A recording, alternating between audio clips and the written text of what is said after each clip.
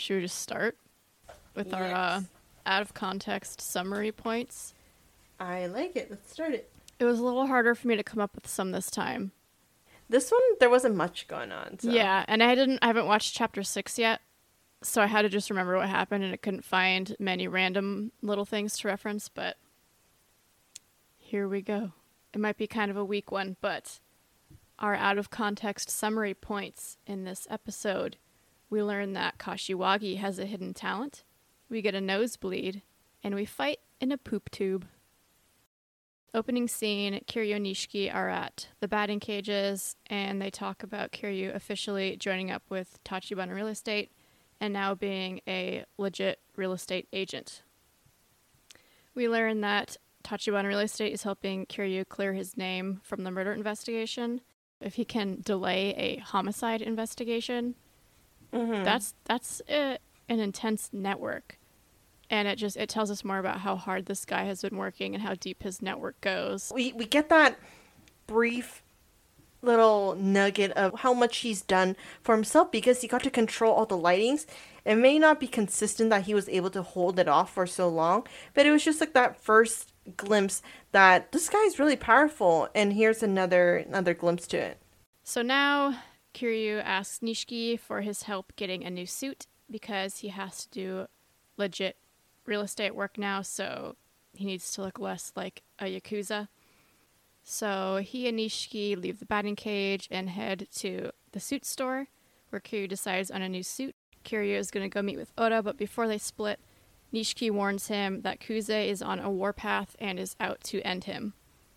The whole changing in the wardrobe is just almost as a metaphor for Kiryu to show that he's blossoming into a new person, and there are hints of him that are still there because no matter, as Nishiki said, no matter what he changes, he still looks like a Yakuza, which, yes, but the whole new clothing, new Kiryu. He's got a new look. This chapter is called An Honest Living, and he's trying. As much as he wants to look that part with the new suit, it just doesn't fit him, and that honest living lifestyle just doesn't fit him.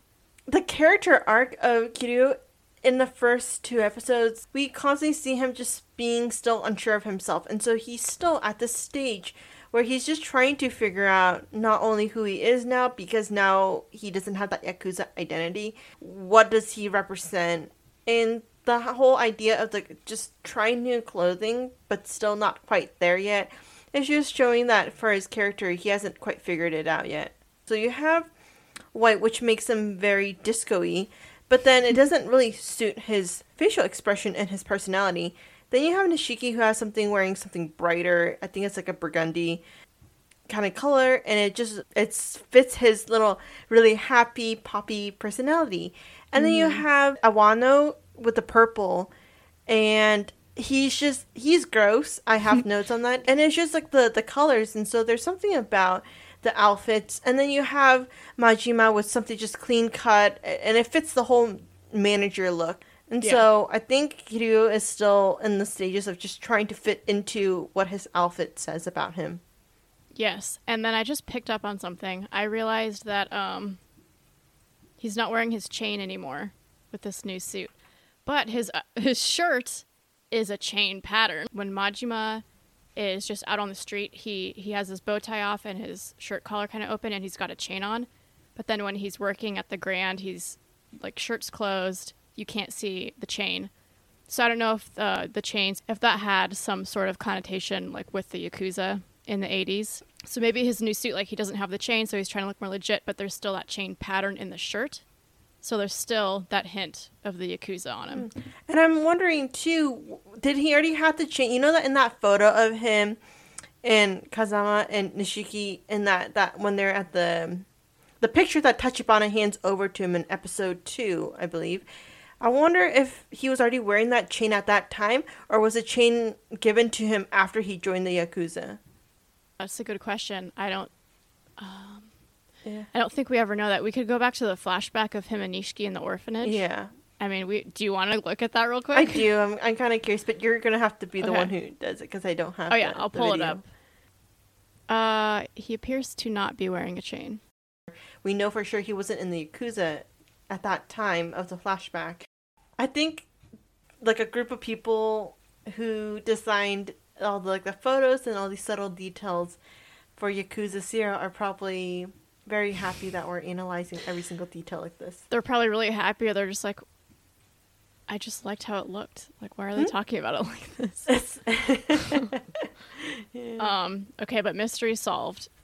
I think from context, the chain has just something to do with being in the Yakuza. Like, it's just a style, perhaps. Yeah, we'll have to look into that. Yeah, we should look into that.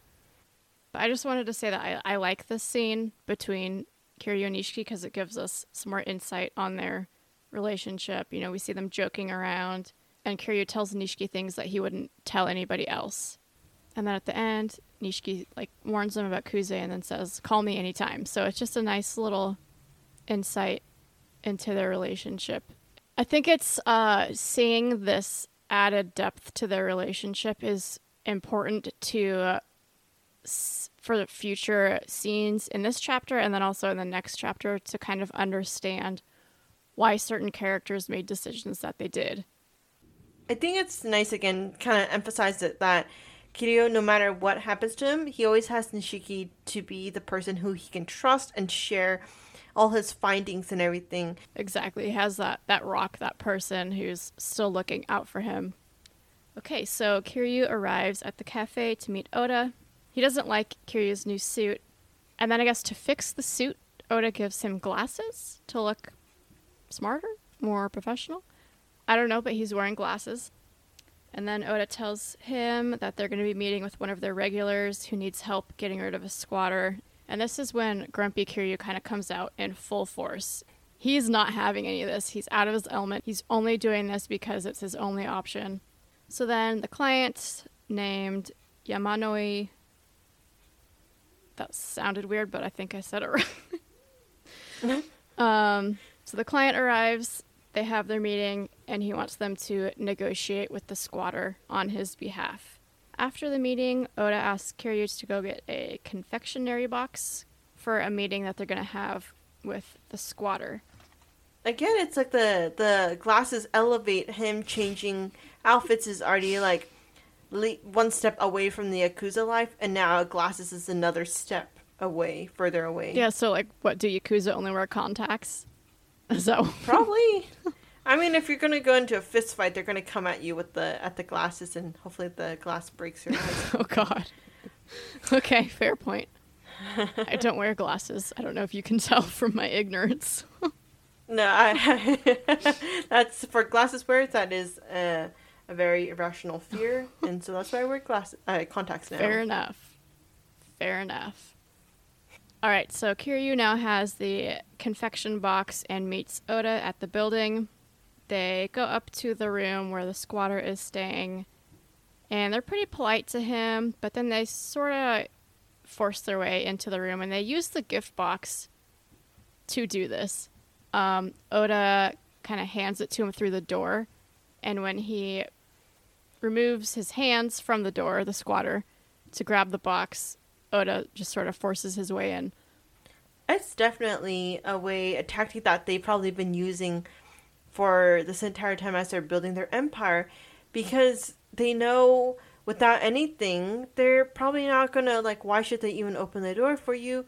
But they know that maybe this is a way to lure them out. It's got me on edge now. If anyone ever sends me a gift box or just tries to hand me a package, I'm keeping my foot on the door. And now that they are in, Oda hints that the squatter needs to move out, but he responds that he's not going anywhere and cites some civil code that is allowing him to stay. And towards the end of the conversation, the squatter says, "Why don't you bring the owner by?" To which Oda responds, "Why don't you bring the Yakuza that you work for?" So they're not able to negotiate, so they leave and are outside of the building, where they run into a pack of Yakuza who control the squatter. So it becomes apparent that luring the Yakuza out was all part of Oda's plan, and then now the Yakuza are trying to negotiate with them, but those negotiations fail as well, and it's pretty clear that Oda brought Kiryu along just to fight them. They defeat the Yakuza, And this is when Kiryu learns that they're under Awano's family. The squatter comes outside, sees the unconscious Yakuza, and this convinces him to leave the building.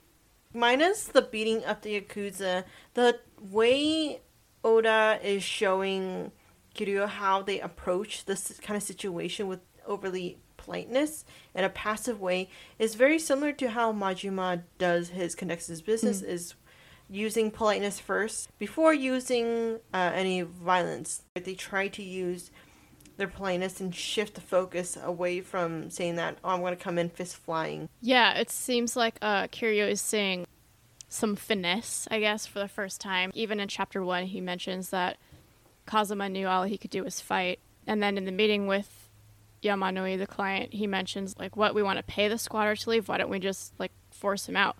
So his first instinct is always fighting.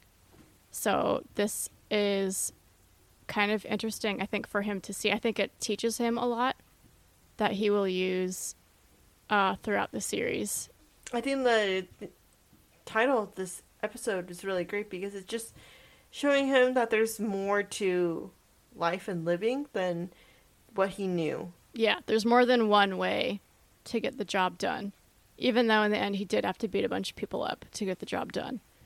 Well, I think that's for the sole purpose of the gamer's gameplay. Yeah, it is. Yeah. It's just kind of funny. It's ironic.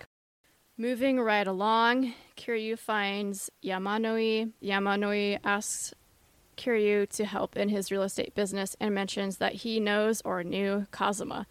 And does everybody know this man?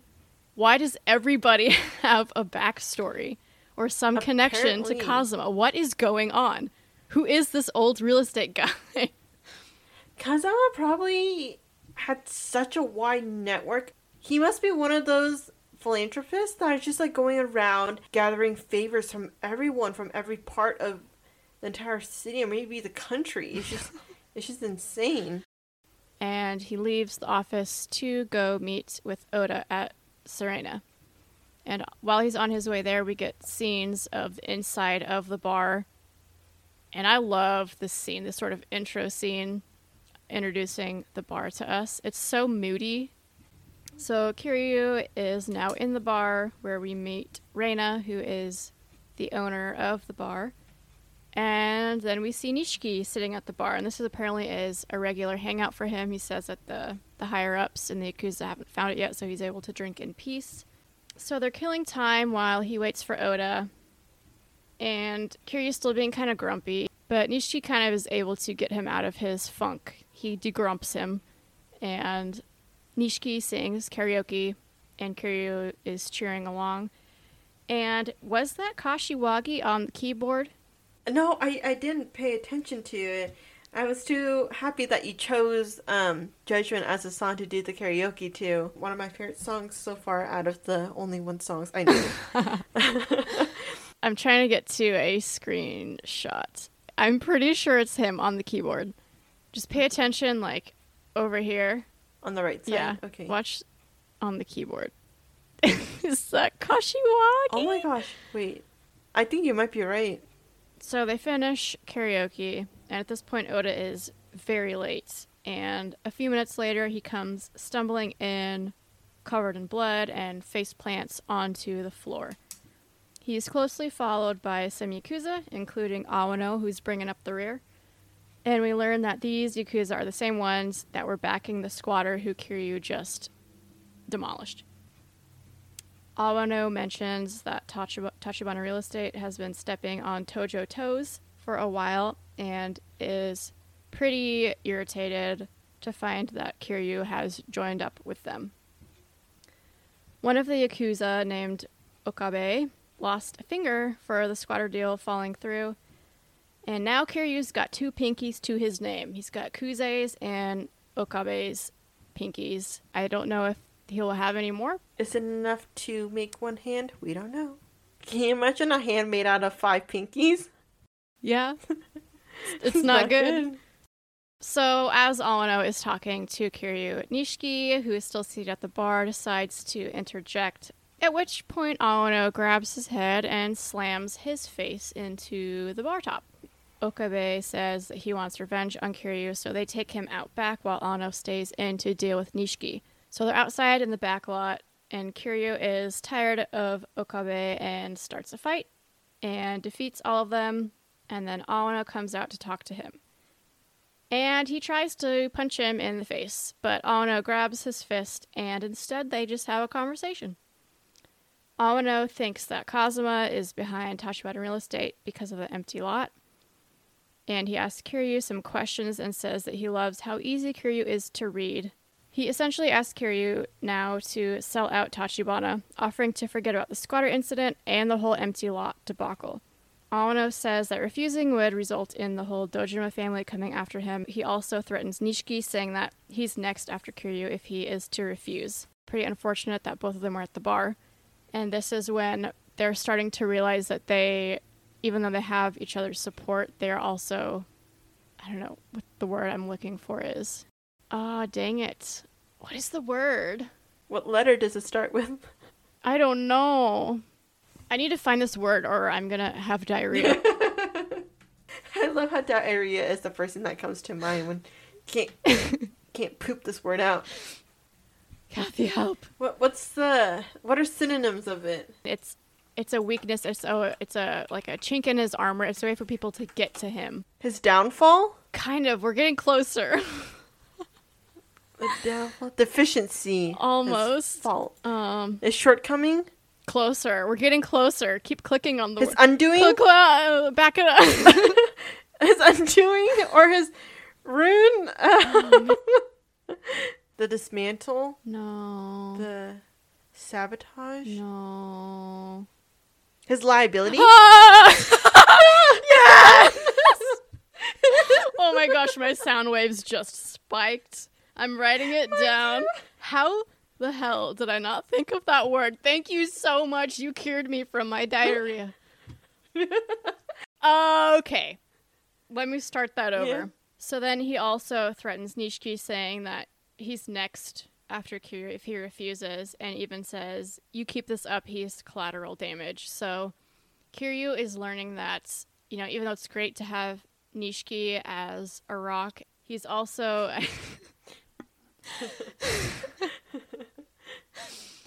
he's also realizing that that also makes him a liability and makes him a way for Kiryu to be manipulated. But at this point, Kiryu is feeling the pressure, so he asks Ano what he's going to do with Tachibana. And Ano says basically he's going to beat him up and probably kill him to make an example with, you know, what happens when you screw with the Tojo clan. And then he gives Kiryu a timeline of until the morning to decide, and if they don't hear from him by then the hunt is on, and Kiryu is a full-fledged target of the Dojima family. Awano is just, he's so gross because he goes to Reina and is like, I'll stay with you for this hot, what does he call?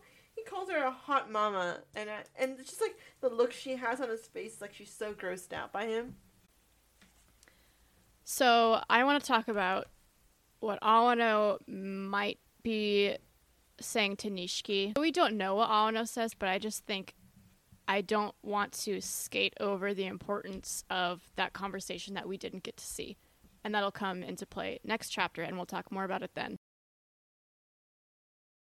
Oh, I mean, I don't even know how to start this. Me neither. I mean, are we ready to start? Yeah, I am ready. I'm gonna grab my notes. Well, this is it. This is chapter 6, the Yakuza Way. After Awano gives Kiryu his ultimatum, Kiryu goes back into Serena. Oda guesses basically exactly what Awano said, which was that he wants Kiryu to sell out Tachibana. And we mentioned this a little bit at the end of the last chapter, but it's pretty clear that Awano worked over Nishiki. Nishiki said that he wants to make sure you know, giving up Tachibana is the only way you get out of this alive. I think Awano just came down pretty hard on Nishiki and probably threatened Kiryu. We know that Awano threatened Nishiki to Kiryu, so I'm sure that he did the reverse as well. And overall, I just think Nishiki is scared for Kiryu. Kiryu is doing the same thing he did, like in episode 1, where he doesn't care about the consequences. He's going to do what he thinks is right. Mm-hmm.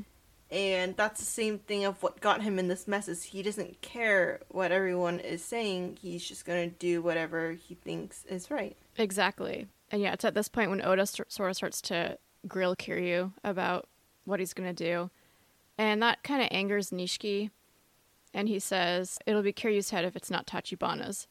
And then during this conversation, Kiryu kind of has to hold back Nishiki 2 separate times. He's really mad. He's really mad at Oda. He's really mad at the situation. And I think Kiryu's continuing, and now we physically see it, to not let Nishiki get involved. And it's starting to drive Nishiki crazy. I think this is the scene where you really start to see, like, Kiryu's controlling Nishiki, and it's just not working anymore. I think this is one of the times where we also see Nishiki's more serious look in a way where he's always been playful. There's a few times where he was worried about Kiryu, but at this point, Nishiki's at his end of his line. He doesn't trust that Kiryu is making the best choice, and he's starting to question how sound Kiryu's judgment is. Mm-hmm. So Nishiki's done. He doesn't trust that Kiryu knows what's best for himself. Yeah, well, and Ono just suggested, I think that's like in quotes, he threatened Nishiki to get Kiryu to hand him over. So now it's just more immediate, it's more imminent that he needs to help Kiryu, but Kiryu's still physically holding him back. And this is when Oda starts to reveal that Kazuma and Tachibana's plan is not quite going as expected. They had hoped to have the empty lot owner by now. And Nishiki again chimes in and says, like, you guys underestimate Awano. He's smarter than he looks. Oda calls Tachibana and tells him to hide. And now nobody, including Oda, knows where he is. And then now Nishiki is really pissed because Oda just took away the only option to save Kiryu and get him off the hit list. It's kind of hard to blame Oda for doing what he's doing because Oda's loyalty to Tachibana is no different than Nishiki's loyalty to Kiryu. Mm-hmm. And so I think there's justification in the way Nishiki's acting and the way Oda is. But Kiryu's in that unique position where he knows how the Dojima family and how those 3 lieutenants are acting, yet he also knows how Tachibana acts. And so Kiryu has both perspectives on it, and I think he can make a wise decision, but Nishiki doesn't know anything more, and same goes for Oda, and so they're thinking each other are incorrect in their decision making.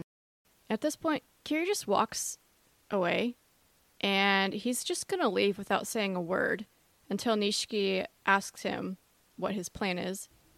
I think he knows that he can't change anyone's mind, that whatever he's gonna do, he's going to have someone be opposed to it. So why try to find a middle ground if that's middle ground is not what he's going to do? He's not going to try to put any effort in making other people feel good about his decision. Yeah, that's true. Last time that he tried, Kashiwagi punched him in the face. Maybe he's just trying to avoid that again. Mm-hmm. All right, so Kiryu leaves the bar and heads to the empty lot to see if he can get any remaining information or clues from the scene. And then Tachibana walks up behind him. He's been looking into Kuze using his network, and he says that if Kuze did frame Kiryu, then he must have hired a hitman, but he sees no sign of this, so he thinks that someone else is responsible for setting up Kiryu. Then he goes on to tell Kiryu that he's staying in Kamurocho despite Oda's phone call, and that he has found the owner of the empty lot. And then he asks Kiryu to just stay alive. Kiryu responds by saying, you know, I could just turn you in right now and get taken off the hit list. And then Tachibana responds, I wouldn't be here if that's the kind of man I thought you were.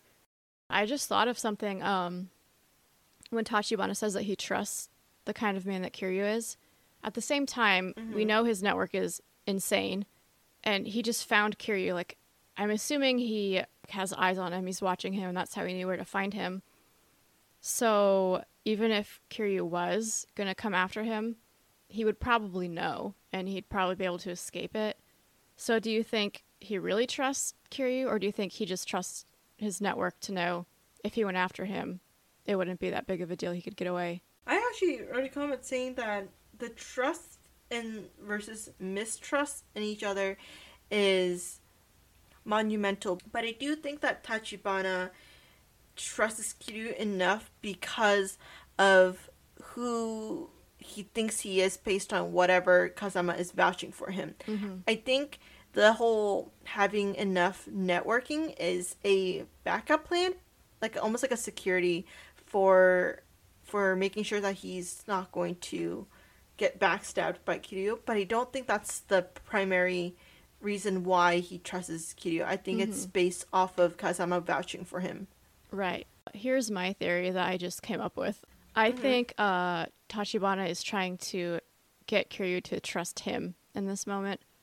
I think he knows that with his network, he can afford to be vulnerable in front of Kiryu and say, like, I trust you. I know that you wouldn't turn me over.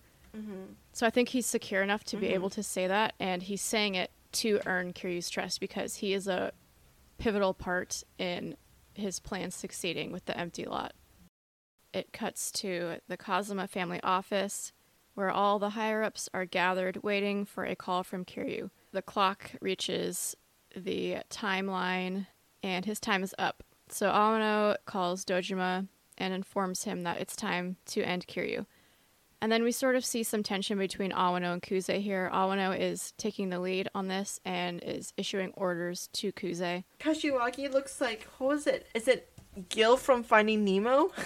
Stop. Do you know who I'm talking about? Pull up a picture. let me share screen. You're not wrong. He's got the scar and everything. Near the lip and the eye and everything. I love it. But now Amano questions Kashiwagi / the Kazuma family and says they should work twice as hard to find Kiryu since they brought him into the family. Kashiwagi plays along, but then as people start to file out of the room, he and Nishiki exchange a look and a nod. And I feel like this is a little risky. It was pretty obvious. They were basically the only two people staying in the room and not walking out. And then they nod to each other right in front of Awano. It seemed a little risky, but that's just me. It's down to Nishiki and Kashiwagi being put in the spot of how do we protect Kiryu without throwing ourselves under the bus or balancing our loyalties to the Dojima family and our loyalty to our friend Kiryu. Yeah, basically, like, how do we all not end up dead, I think is the main question. But right before this nod scene, Kuze sends everybody out to start the hunt for Kiryu and says that he wants him alive. All right, so then we get back to Kiryu, who is in the streets trying to avoid detection, where a stripper starts talking to him, and she tells him that there are tunnels accessible through the back of the club she works in, and it's Kiryu's only option, so he follows her inside. The stripper shows him to the tunnels, which are sewers, and he starts walking down the tunnel, then he starts running. And then all of a sudden there's a flash of light, and lo and behold, it's Kuze on a motorcycle. He starts flying down the sewer towards Kiryu and smacks him straight in the arm with a lead pipe. Kiryu just stood there and took it. There was plenty of space, like maybe dive out of the way, but no. And I have to say, it could not have been easy to get a motorcycle into the sewer. So Kuze worked really hard at getting his moment. And he had a crowbar in hand too, so either he brought that with him or he found it somewhere in the sewer. Yeah. Like, he came prepared. He's like, here's what we're going to do. I'm going to get my stripper. She's going to lure him into the tunnels. I will get a motorcycle down there. Full speed. I'll whack him with this pipe. Done. He's out. We got him. But he miscalculated the strength of Kiryu's arm bones. He's totally fine. A little sore, he appears, but other than that, he's fine. Kuze starts a monologue and starts talking about the Yakuza and saying it's not like boxing. You know, the man who gets beat down isn't the loser. It's the one who can't tough it out to the end. And he reveals here that he doesn't care about losing the captain's chair. He just wants to live. He just wants to be alive. And so then this, number one, goes hand in hand with what Tachibana was just saying, that he doesn't think Kuze is behind framing Kiryu. Because if he doesn't care about the captain's chair, then there's not really any reason to frame him.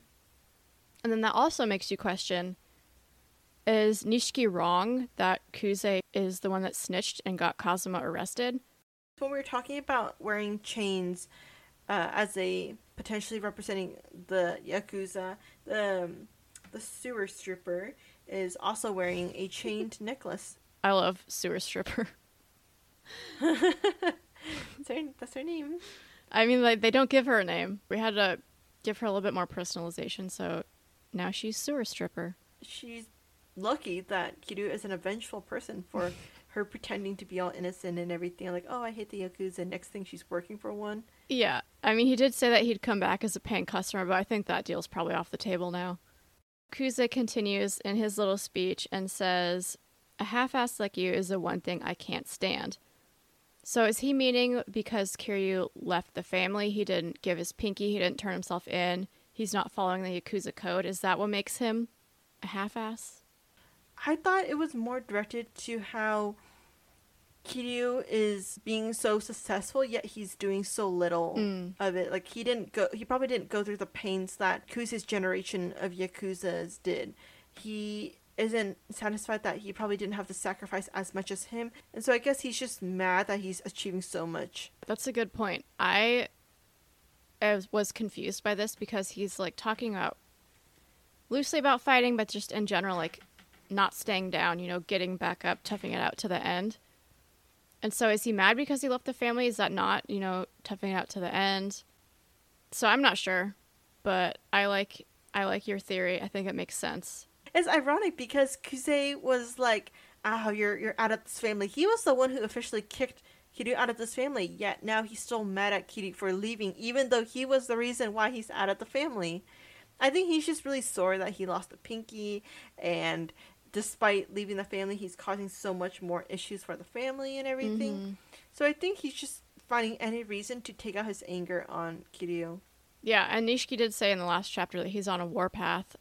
Kuze is pretty much done talking. He's getting ready to fight. He takes off his glasses and he throws them in the poop water.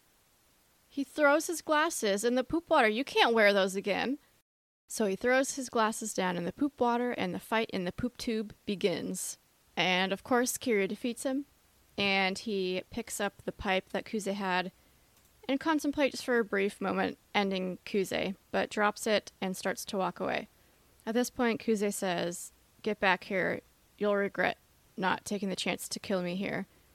To which Kiryu responds, "I've got my own brand of pride and plan to stick to it." And then he bows and walks away. So, does he still have some respect for Kuze despite him, being a giant pain in Kiryu's ass? This is the second time that we've seen him bow to him. I think it's the respect to another human. Just being a decent person in general, that's really what it is.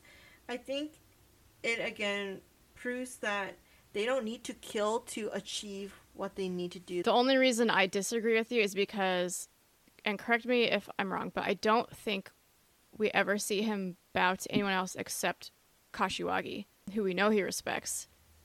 So my question is just like, why out of anyone does he bow to Kuze? What is it about Kuze?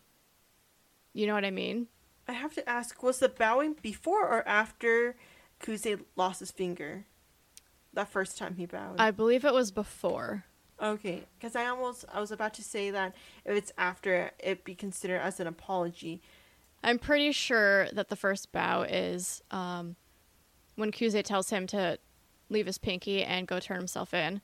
I think he bows as he's leaving that meeting. So maybe at that point it's still just more like what you do in the Yakuza to a superior. But now he's out of the Yakuza, but he's still doing that. So maybe he's just trying to, maybe it's even just a little nod to Kuze to say, I'm out of the family, but this is still important to me. The Yakuza is still important to me. So maybe that's all it is. That monologue that Kiryu just gave, it's a self-realization that he doesn't need to be Yakuza to achieve whatever goals and mission he wants to do. Before he was lost without the Yakuza identity. Now he's starting to find himself. And I think that by the end of this chapter we'll see sort of like a transformation in Kiryu, or a realization. So in his monologue he says to Kiryu, a half-ass like you is the one thing I can't stand.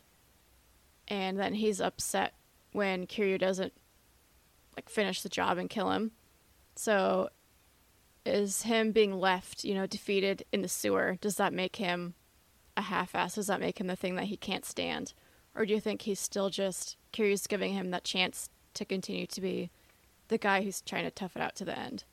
I think it's neither, actually. I think it's he's so insignificant that I'm not worried that you're going to come and retaliate. I'm not worried that you're going to come and get me. And if anything, try it again, because I'm just going to beat you again. And from Kuze's perspective, here's the thing.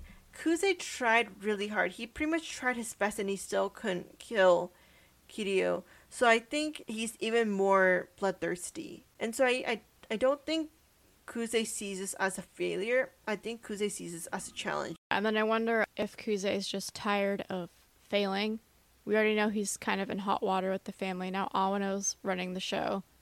So maybe he just, in this moment, can't afford another failure.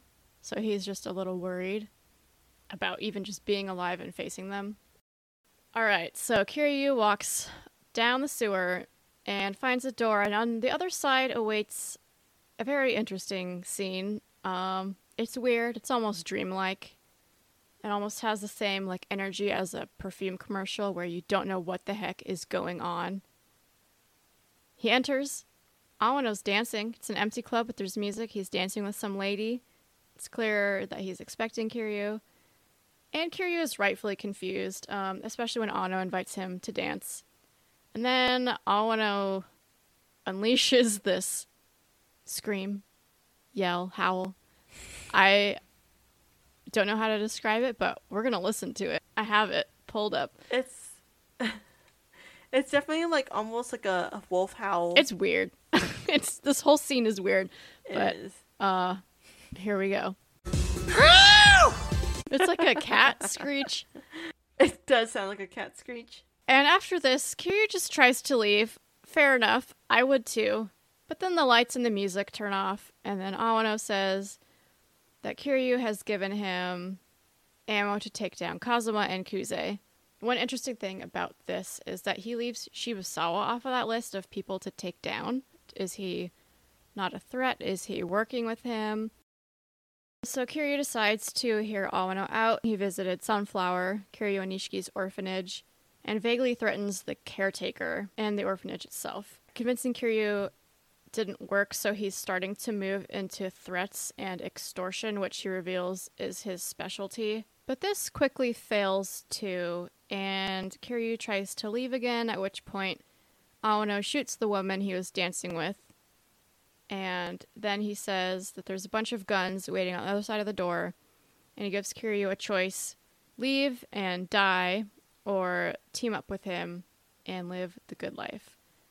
But Kiryu responds, I make my choices on whether I love or hate, and I hate the idea of joining a guy like you. In fact, I would rather get shot. So he throws the doors open, but it's just a normal scene on the street, and he starts walking away.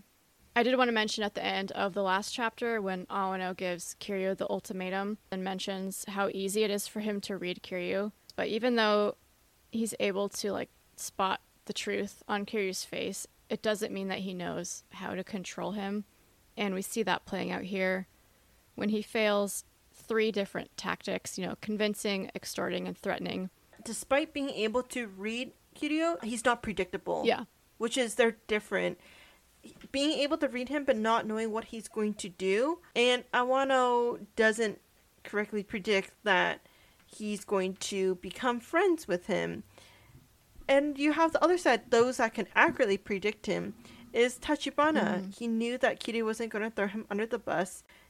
And then on the other hand, you also have Sagawa, who's also correctly predicting what Majima is going to accept his offer, and by forcing him in the corner and everything. Yeah, that's a fair point. Because both Sagawa and Tachibana have at least background information on the main characters they're associated with. So Kiryu is on the street walking away, and Nishiki drives up and urges Kiryu to get in. So Kiryu gets in, and he calls Nishiki an idiot and says that he's going to make himself a target. To which Nishiki responds, this is the last time I can help you out. And then they just drive out of Kamurocho. It's too dangerous, so they want to leave the city to get Kiryu some time. Talking about being able to predict each other, Nishiki is able to predict accurately what's going to happen next. So I just kind of going with that Mm-hmm. theme. Well, Hey, here it comes. here it comes. This is going to be what I think is the biggest scene in the game. Are you ready? Mm-hmm. So they're driving down the road. It's nighttime, and they arrive in a wooded area just off the road, and they get out of the car. And Nishiki pulls out some cigarettes. They both take one, but Nishiki can't find his lighter. Kiryu pulls it out at this point, and he tries to give it back to Nishiki, but he responds, "Keep it, I won't ask for it again." So we see the return of the lighter that we saw in chapter 1. But I wanted to just ask, is there a deeper meaning to the lighter? You know, that Nishiki let Kiryu hold on to it, that it made an appearance. Like, what do you think the whole connection is with the lighter? I don't know. That's the thing, is I'm curious too what it means. Yeah, I agree with you. I feel like there's an importance that maybe we're missing. But I just had a thought. We've seen a few times with Majima, and I think with Kiryu, they light cigarettes for people above them. We saw Majima light Sagawa's cigarette, but it's like a respectful, like, this is something you do to someone above you, maybe. So maybe just from like the writing standpoint, before we see the scene play out, it's maybe more impactful if we first see Kiryu do something like light the cigarette for Nishiki. The one thing that brought them from being low-level Yakuza, and slowly they're going to build their way up, and at one point, I think someone else is going to light their cigarettes. That's a good point. And actually, you just made me remember something from the first chapter when they're talking about the lighter. Nishiki is like, "You still have my fancy new lighter." So he's talking about his fancy new lighter and his fancy new car. So maybe this lighter signifies like some level of his success within the Yakuza. And he lets Kiryu keep it. He lets Kiryu keep a physical object associated with his success in the Yakuza when he's just about to reveal that he, like, that life in his mind is done. So now Nishiki sort of walks out of frame behind Kiryu, and we hear him say off camera, "Be sure to savor it, brother." The camera starts to pan back and reveals Nishiki has a gun pointed at the back of Kiryu's head. And at this point, all the background noise stops, and now it's just the sound of the gun cocking and Nishiki saying, "It's your last one, make it count." Kiryu responds, "Isn't this going a little far for a prank?" Does he not want to believe that this is real? The way Nishiki leaves the scene is he isn't just like disappearing. He literally turns his back as he walks backwards, and I feel like that's a metaphor for turning his back on his brother. That's a good point. And then actually, to build off of that, next in the scene, Kiryu tries to turn around to face Nishiki, but Nishiki gets really emotional and yells, and that burst of intense emotion is enough to kind of make Kiryu stop turning. And so they're still not able to face each other. But the other thing is that they've been friends for like a good 2 decades. I'm wondering if he knew, and he is calm enough to state that. Like, wouldn't he have looked over? But I really do think that he knew that was what Nishiki was going to do. Yeah, and I think he thinks, like, because when he says it's going a little far for a prank and he tries to turn around, I think before he tries to turn around, he still thinks, like, he's just being emotional. Like, he was kind of expecting something like this, like you said. But he didn't expect Nishiki to be so serious about it, I think. And you see him kind of get caught off guard when he tries to turn around, and Nishiki gets so upset that he stops turning. So I think up until the turn, he is thinking that he's going to be able to talk him out of it. This is just an overreaction. And I think in that moment when he tries to turn around, he realizes, like, he hasn't quite understood the severity of the situation.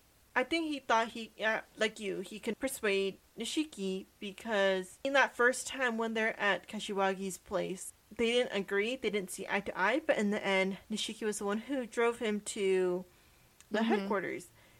I think he thought it was going to be the same. Kiryu asks, "Are these the family orders, Nishiki?" And in response, he says, "They've got nothing to do with it." And then he gets pretty emotional still and sort of is just screaming, "You know what they do to guys that screw up this bad. They're experts in torture. and they make damn sure it lasts. They make it hurt as bad as possible, as long as possible. So now we know Nishiki did this on his own, and this goes back again. I know I keep saying it, but goes back to what Awano must have said to him at Serena, in combination with Kuze just saying that he wants Kiryu alive. So that's even more pressure on Nishiki to not let Kiryu get captured and be tortured. Additionally, but this gives us a little bit more insight into what exactly Majima went through in the hole for an entire year. That was actually my next point. Is I was going to bring up this is a prime example of the whole Majima situation, his before story. I mean, from what Nishiki just described, you can understand like more of what Majima went through. The whole they make sure it lasts, and that is losing an eye. That pretty much is the best example of it. And the next sentence quotes, as long as possible. Majima is still in the jail of an entire city, and that is just as long as possible. Until he leaves the city, he cannot get out of jail. Mm-hmm. And so those are just like literally what's up with Majima's situation. Yeah, we've seen the result of what happens to a person. Majima was tortured, he lost an eye, now he's being controlled, he's being forced to kill people. It's not a good future. And then we also know from what Sagawa said, most people don't come back from torture. So there's really only one of two options: get tortured to death or get released and face a new kind of torture. So Nishiki keeps talking about what is bothering him, and he says, and when they find these bodies, they're unrecognizable. You can't even tell they're human anymore. I feel like he just, not only does he not want to lose Kiryu, he doesn't want Kiryu to lose his humanity. He doesn't want Kiryu to be so erased from the earth that it's like he didn't exist. He continues to say that at this point, I'm through as Yakuza 2. So that kind of goes back to a potential theory with the lighter. And this also goes back to the liability that we were talking about of, having your brother back you up, but them also being a liability when you care too much about them. And that sort of is connecting again back to Sagawa and Shimano. When Sagawa mentions that he's loyal to Shimano, his brother, but he wouldn't ever throw his life away for him. So that's sort of a contrast between Kiryu and Nishiki's relationship. They're willing to die for one another, I think. And that's when the liability aspect comes into play. With Sagawa and Shimano, there is no liability because Sagawa isn't willing to give up his life for him. And then Nishiki goes on to say, at least I can keep you from dying in pain. That's all I can do. So I think we've seen that he's been at a loss on how to help for this entire game so far. And now he's not just at a loss, he's scared and he's desperate. He feels useless and has ever since Kiryu made the decision on his own to leave the family. And I think Nishiki's not only feeling useless, but also helpless, which seems kind of the same, but they're a little different. But this is the only way that he can see of doing anything to protect Kiryu. But there is one point, kind of touch on the liability part that you mentioned, is that Nishiki in a way is Kiryu's liability, but in a way, Kiryu is now becoming Nishiki's liability with whatever Awano is threatening, using Kiryu as a way to scare, and it's his actions that create that liability, not turning Tachibana in. And so I think there's part of it is Kiryu is still so naive into thinking that he can fix this. The whole can never be free. It's Majima, and whether you're in the Yakuza or not, you'll never be free. Once you are in and had some kind of relationship, even if you want to go back in or even if you want to leave, it still will find you. It's almost like making a deal with the devil. You're either on that path, which might not end well, or if you try to get out of it, they're gonna come get you. This like desperate cry, this monologue that Nishiki has, the voice acting is fantastic. I mean, we both know a little bit of Japanese. I mean, you took like multiple years of it. Mine's a little bit more fresh than yours, but I don't know as much. So it's still hard to hear it and know that it's good, but in this scene, it's not hard to hear it and know that it's good. And that's why I love the choice when they take out all the background noise. All you hear is Nishiki. And I'm so glad they did that because they didn't need background noise. This voice acting makes me want to cry. It's phenomenal. It's so good. This guy, the way his voice sounds like he has tears stuck in his throat. His voice is trembling and shaking. The whole point of us talking about the music setting the scene, you don't need any sad music. I can only focus on what I'm hearing and what I'm seeing. I can't focus on anything else. I can't focus on the background music or anything that's going to blur and dilute the importance of this scene. Having music or even just the crickets that were in the scene earlier, it would distract from this, and it's too good to be distracted from. So after Nishiki is done saying, like, this is all I can do, Kiryu drops his cigarette and is able to finally turn to Nishiki. And at this moment, the music starts back up, and I think this is when Kiryu finally understands what Nishiki has been going through. I think he's been so wrapped up in his own head, his own actions, and his, just desperate attempts to make things right, that he's been too busy to really see and understand what's been going on with Nishiki. The first thing he says after turning around is, "I'm sorry, it's my fault for putting you through all of this." And he's right, it's true. Like, he's kind of effed up Nishiki in this game so far. But then he goes on to say, "I have one request. After you plug me, bring my head back to climb the ranks. It's up to you now." And now he's finally giving Nishiki some control. I think it's too little too late. This is not what Nishiki wants to be doing. And I think he thinks, if you had let me take action sooner, if we had worked together, it wouldn't have come to this. He is so, again, naive into thinking that's going to solve the situation. It's the same thing as how he thinks that by leaving the Yakuza, Kazama is not going to get faulted. He thinks that Nishiki bringing his head will clear him of anything. But here's the thing. You can't redeem yourself once you did something wrong. So he gives Nishiki control of the situation. Nishiki backs up and says, "Don't look at me." And Kiryu's like, "Man the F up, do it. You can't get to the top by crying." And this line, I feel like, is going to have a major impact on Nishiki's character that we will see play out in the next game. Nishiki shoots, but he didn't hit Kiryu. So Kiryu's like, "Aim carefully, I'm not dead yet." And I feel like this "I'm not dead yet" line has bigger implications to the game as a whole. I think he's showing Nishiki, despite everything that's happened, look, like, I am not dead. I should be dead, but I'm not dead yet. So, like, please keep fighting. Nishiki now falls to his knees, sobbing, and says, "How could I do it? How could I shoot you?"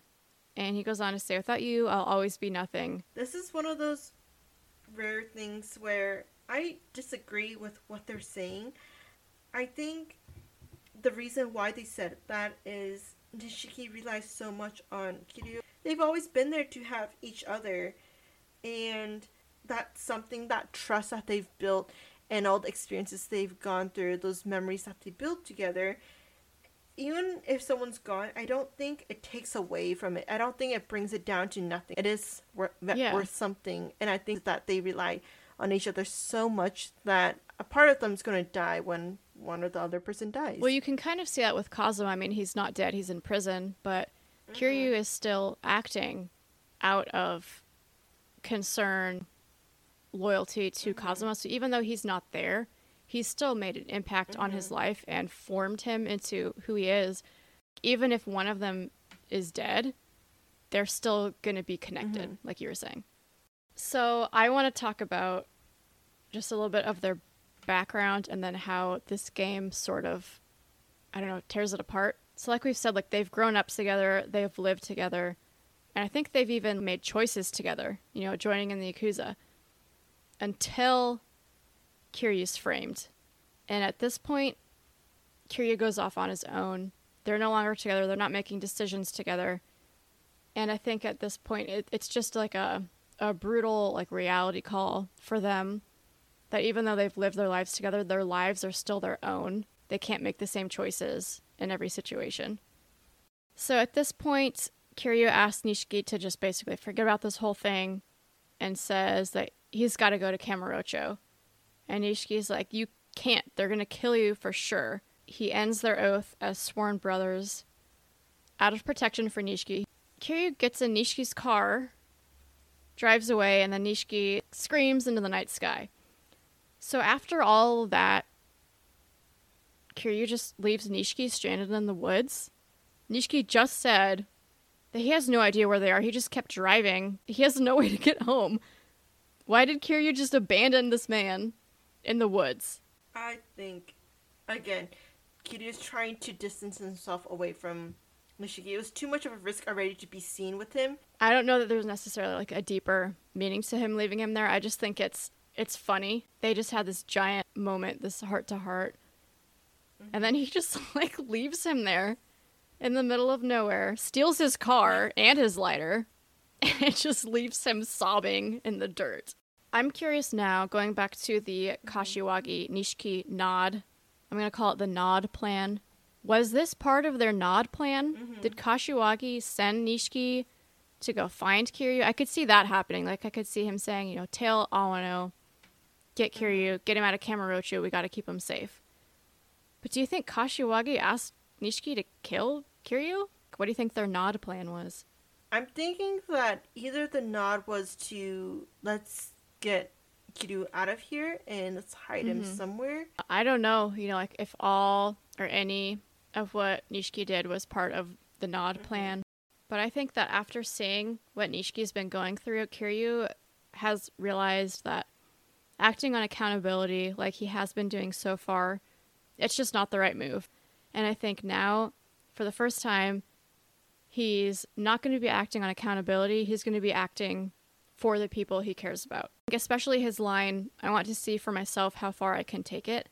It indicates that he originally didn't care what happened to him.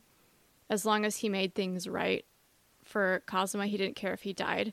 But now he wants to live. He said, I want to see how far I can get this life you gave me. So I feel like this is the moment where he sort of changes his approach.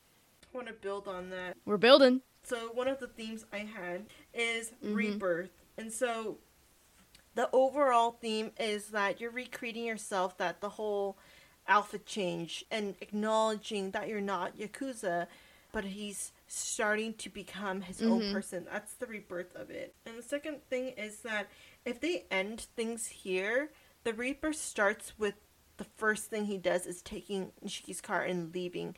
Yeah, maybe it's just like just leaving it all behind, leaving that past version of himself behind. So the second theme I have is the whole not being Yakuza enough.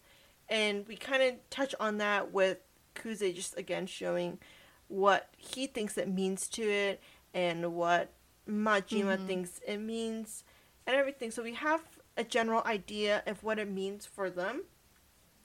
But in a way, for all three of them, Majima, Nishiki, and Kiryu, they're constantly feeling not adequate enough to reach that level of it. Majima just trying his hardest to go back into it, and Nishiki just thinking that without Kiryu, I'm nothing, and if he's nothing, that means he's not Yakuza enough. And then Kiryu, as we talked about it, just thinks that he's not enough.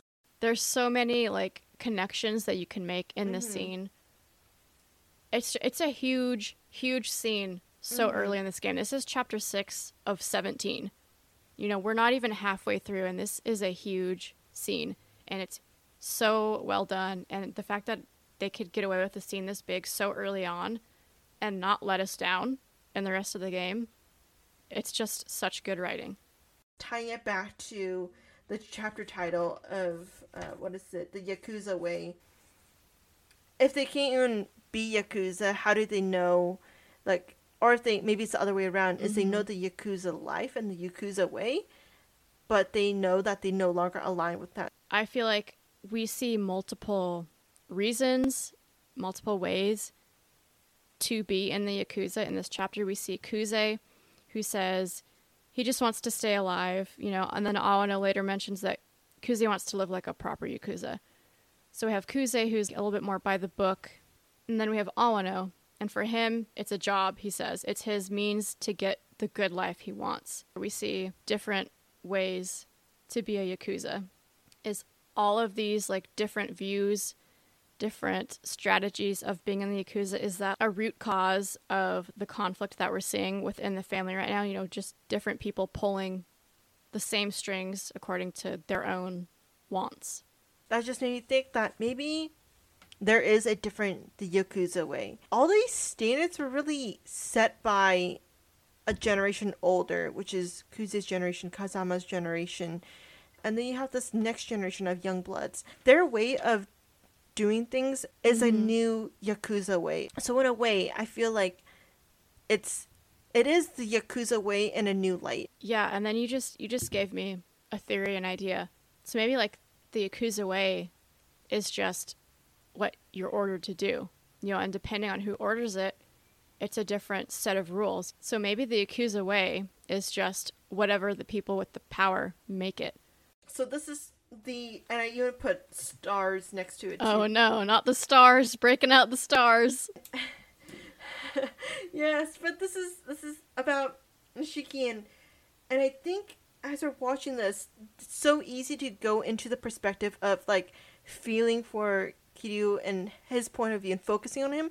But I think we've sometimes failed to recognize that this hurts Nishiki too. Like, we know from the voice acting, we know everything. It's the fact that if Nishiki was the one who had to end Kiryu, this would devastate him. Nishiki would always live knowing that he was the reason why Kiryu's not here. And he has, in a way, to be so selfless to kill his best friend and to live with that. We fail to recognize how much damage this is going to do to Nishiki in the future. It's good that, sure, Kiryu survived. That's good. But we don't recognize how important it is for Nishiki to live with himself, because he's just going to struggle for the rest of life. That's an excellent point, because I don't think he was planning to leave this confrontation alive.